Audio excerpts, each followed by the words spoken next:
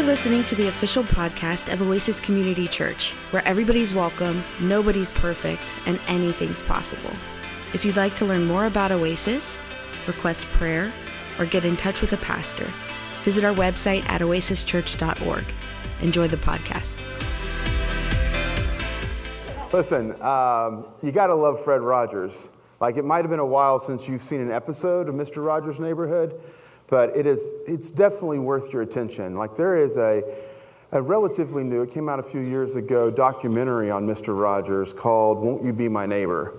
And if you haven't seen it, I would highly recommend it. In fact, in our worship companion, which you can scan the QR code to, we have a link to the documentary.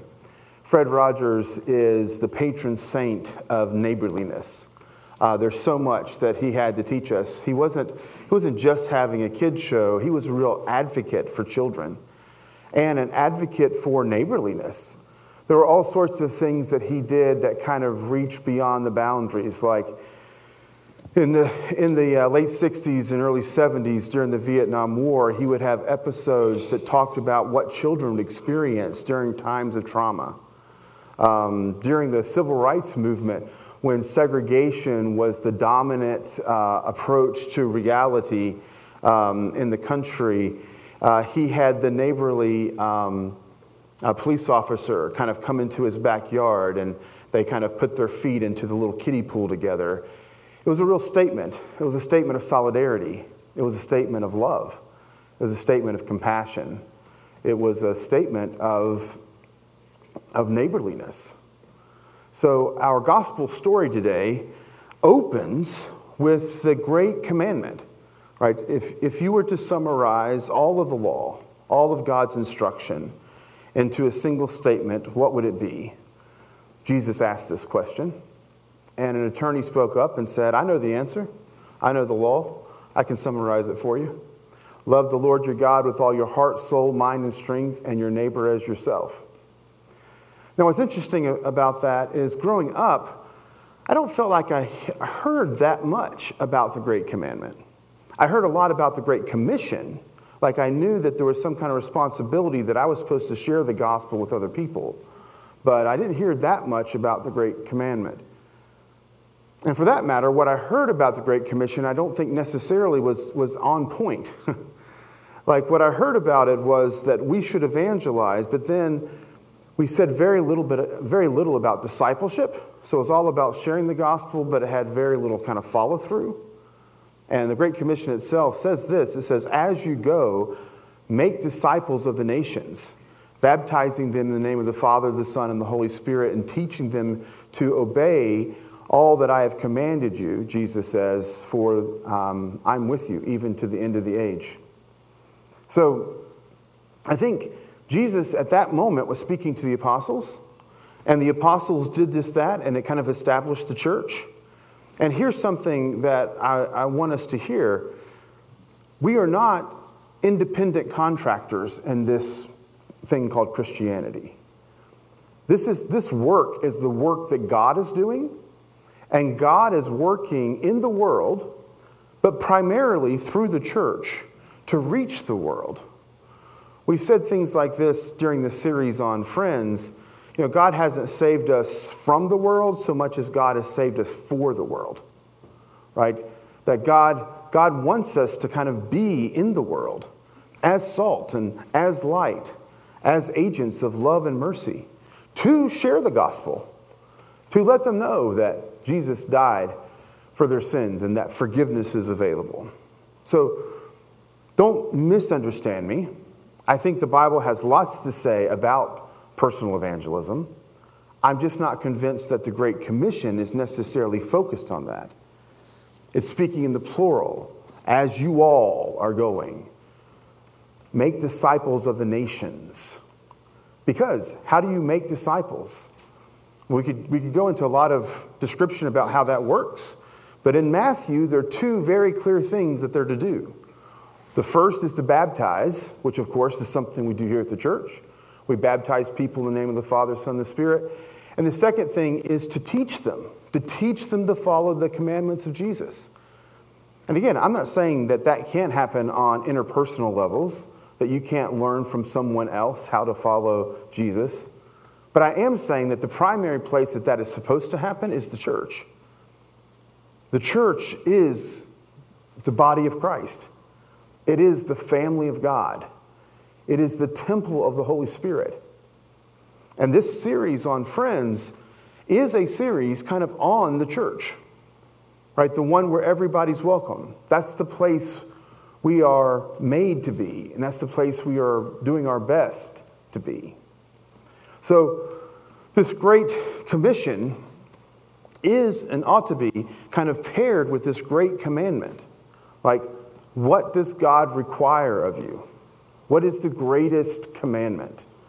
Well, the greatest commandment is to love God with all your heart, soul, mind, and strength, and to love your neighbor as yourself.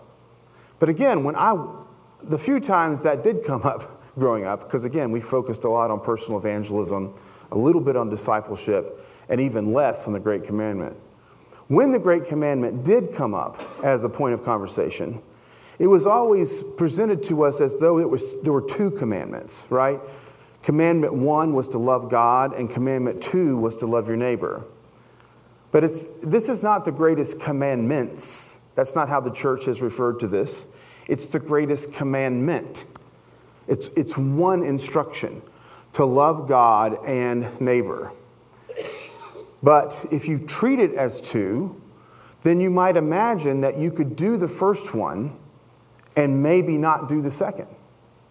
That you could love God, and then if time permitted, you could love your neighbor. But I don't think that's the way this is being presented to us at all. You don't actually love God unless you love your neighbor, right? John will tell us in a different text that how can you say you love God whom you have not seen if you don't love your neighbor whom you have seen?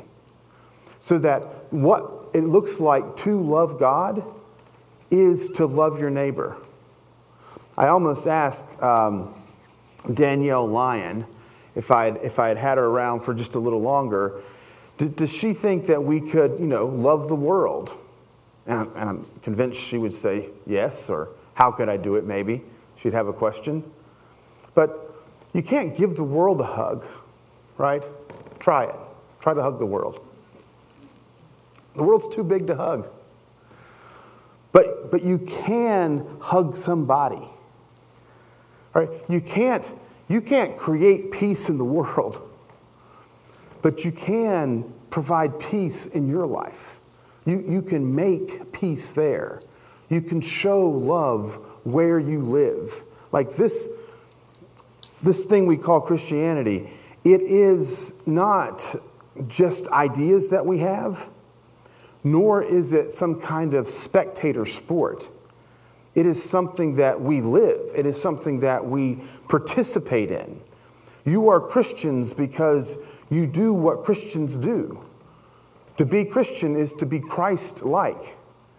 It's not that you become Christ-like by sheer force of your own will, but because God has loved you and has forgiven you, because you've received that, right? Because you come and you sing and you pray, it transforms you into the very image of Christ so that you can live in the world. So in the same way that God was incarnate in Christ, Christ now becomes kind of incarnate in us. Paul would even say that the fullness of God might reside within us. And I know that sounds a little beyond the pale, right? Except it's right there in Ephesians. That the fullness of God might dwell within us. So that we become what we're made to be. The fullness of our humanity is played out when we love our neighbor. And again, there's lots of ways in which we can do this. And our culture provides us plenty of opportunity. You just look around and you see the ways in which we speak about the others. The ways in which we speak about people we either don't like or we disagree with or we're afraid of. The Samaritans, little lesson on the Samaritans. The Samaritans had a kind of a mixed ethnic background. Part of their history was Israelite, right? They are descendants of the northern tribes, the tribes of Israel. But they're not just descendants of the northern tribes. They're also descendants of various kind of Canaanite tribes and other people groups who had come through. You can imagine that if there was a group and they were relatively geographically isolated, but when the Assyrians came and destroyed Israel, some of them were taken into captivity, others were left there, and the others that were left there would intermarry with the locals and with other people who the Assyrians had just displaced. And you give that enough time and it kind of creates a whole new people group. I mean, a rough analogy might be in Central America and South America. When Spain, there was various kind of indigenous native people groups that lived in that area. Then Spain came, the conquistadors, they kind of brought the Spanish. And now the people who live, a lot of the folks who kind of live in those geographical regions have family lineage that's both to the native people groups that have lived there for tens of thousands of years and kind of a Spanish lineage as well, right? That came roughly, 500 years ago-ish? I'm not a historian. And what little bit of history I know is not very good with math, so. But that's close enough. You can get it, right? So they share that. So the Jews thought the Samaritans were outsiders. They saw them as kind of less than and other than. And so I've always kind of heard that lesson about the Good Samaritan. That the shocking bit that it was a Samaritan that saved the person as opposed to the priest or Levite is because this is the ethnic other. And that gives us an example of how to be open to others, right? That we should be open to the ethnic other, and that's the lesson of the Good Samaritan. But I think something else is going on. Because the Samaritans, not only were they kind of an ethnic other, but they were also a religious other. That is, the Samaritans did not believe in practice or worship the same way the Jews did. Think about the interaction between Jesus and the woman at the well in Samaria, right? You know, we worship here, you worship there. The Samaritans only read the Torah. They did not read the Hebrew prophets. So they didn't have an expectation of multiple prophets. And because it's in the prophets that there's an expectation of a Messiah, they didn't have an expectation of a Messiah either. So when the woman at the well, who is a Samaritan, when she says to Jesus, first she kind of refers to him as a prophet. That's kind of one step outside of her faith commitment, right? I mean, yeah, I guess in the Torah, Moses will say in Deuteronomy 18 that God will raise up another prophet like me. So maybe she was thinking that. Maybe she's thinking, oh, maybe Jesus, this guy she's talking to, is the new Moses. But then at another point, she goes on to say, I know the Jews expect a Messiah.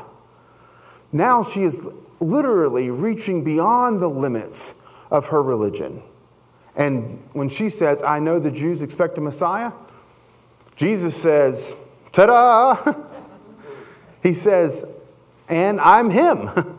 That's what he says. And I'm the one. I'm that one that they expect. So think about that for a minute then. Not only is the neighbor the one we are to emulate in this parable of Jesus, an ethnic other, but they are also a religious other. Let that settle in for you for a minute. So Jesus is telling us a story that the one who's behaving the way you're supposed to behave, the one who's living out the great commandment, right? Love God and love your neighbor. Well, who's the neighbor, right? Who's behaving correctly? Is someone from a different race and a different religion. So I'll just retell the story from maybe my perspective, because I can't tell it from all of your perspectives. So if I'm hearing that story and I need a dynamic equivalent, I'm going to make up a story here, and the person is going to be female, because I'm male. The person I'm going to say is, I'll say Arab, because I'm whatever I am, white, American. And the person's a Muslim. So I'm talking about a female Arab Muslim who's the hero of the story. Now you can start to feel a bit of the rub that those who were listening to Jesus' parable would have felt. Because when we say Good Samaritan, that just sounds like somebody who helps people, right? Like, we use the phrase Good Samaritan. There are Good Samaritan laws, right? That say if you see someone in need, you should do something. And we call those laws Good Samaritan laws. The final episode, we are TV heavy this week, right? So we have Friends and we have Fred Rogers. But the final episode of Seinfeld is about a Good Samaritan law. But what I want you to hear when you hear that term Good Samaritan is the oxymoronic struggle that the first hearers would have heard. Like, good and Samaritan would not typically have gone together for the Jewish hearers of that parable. Good Samaritan would have sounded like an oxymoron to the attorney that Jesus was speaking to. Right, oxymoron, when you put two things together that don't go together, like plastic glasses or jumbo shrimp or Microsoft Works. Said that for you, Mike.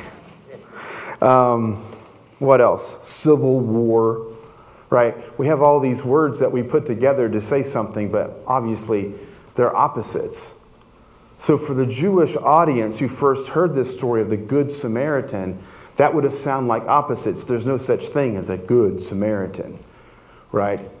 The other, the one who's different, the one who's out there somewhere, not in here somewhere, because this, we know we are right.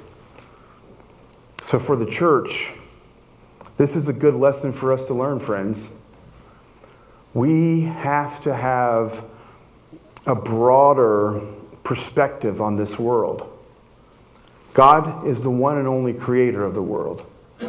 Every person you will ever meet, every person you have ever met, is created in the image of God. There is no one that exists that was created in somebody else's image.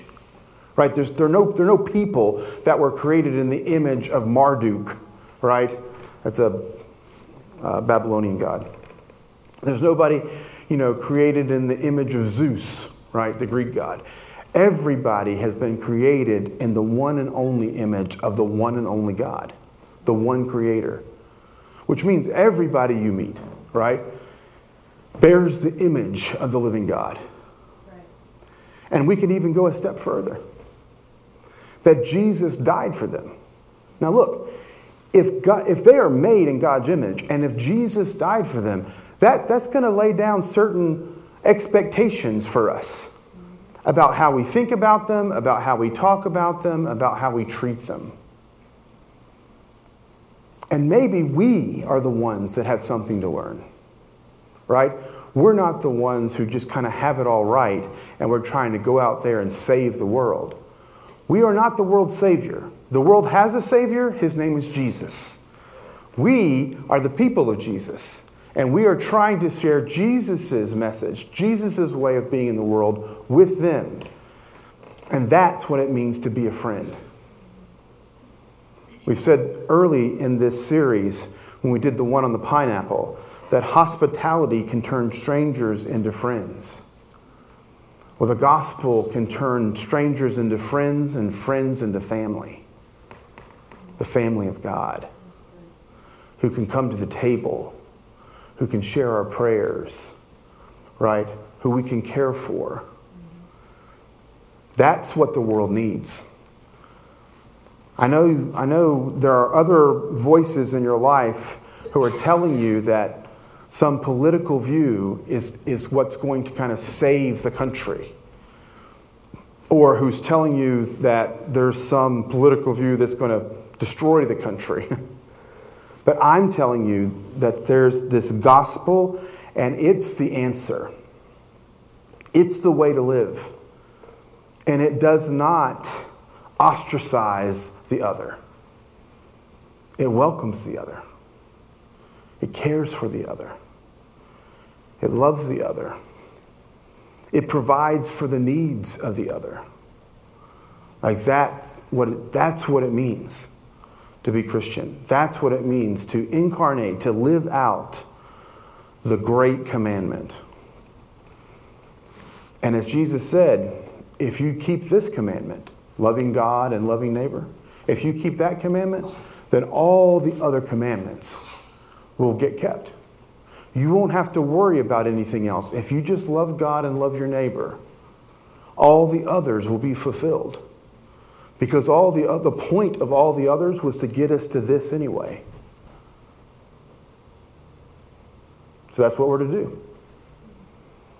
So we need to think of some ways we might put this into practice.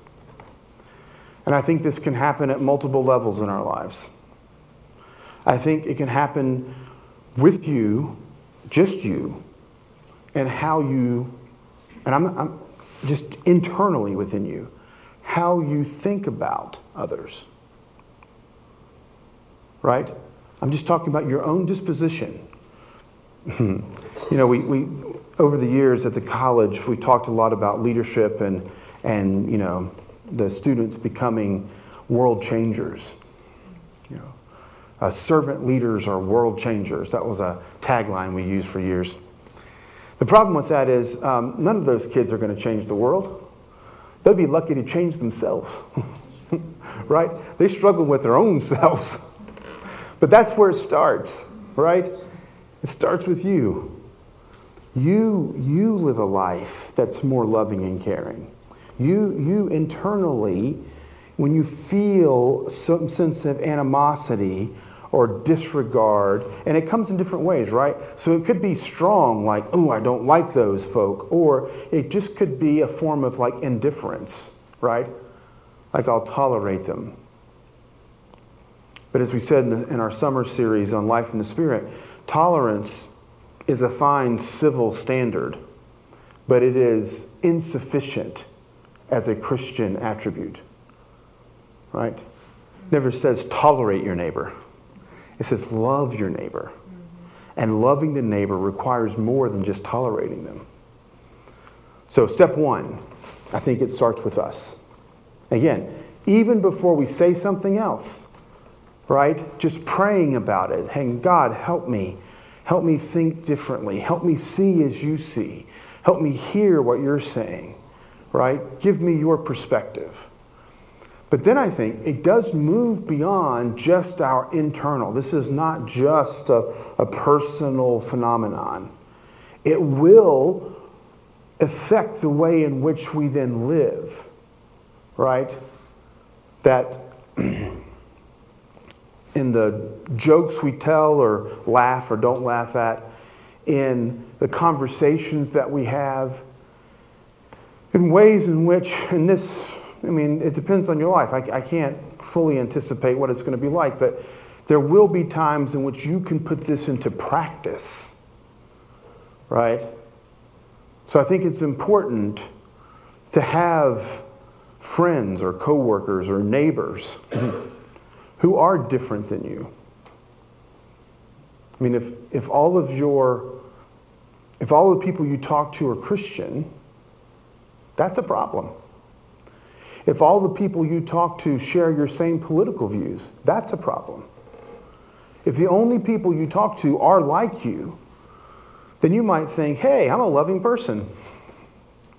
I never have any issues here. Well, that's easy, right? When they're all like you. But we live in a world full of difference, full of variety. And it's beautiful. It's great. We should get out in nature and look at all the variety that's there. Go to the mall and just watch people. It'd be pretty fun, actually. You'd be amazed how much fun you can have just watching folks. They're crazy in all the best ways. They're just so different. The way in which they're made, and the way in which they've grown, and the way in which they dress and walk and talk. It's wonderful.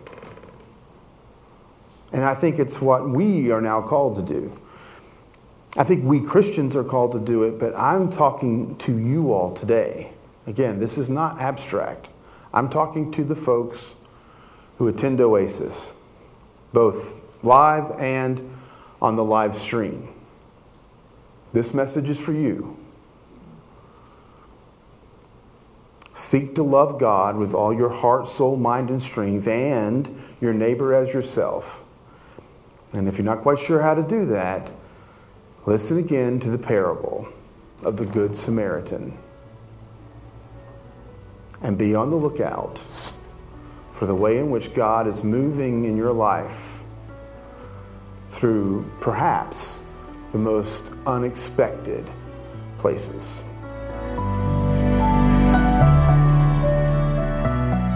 We hope you were blessed by today's podcast. If you liked what you heard and want to support us, you can do so by subscribing wherever you listen to your podcasts. You can leave us a review on iTunes, and if you want to contribute to Oasis financially, you can go to oasischurch.org. May the Lord bless you and keep you, and may God's face shine upon you and give you peace. Amen.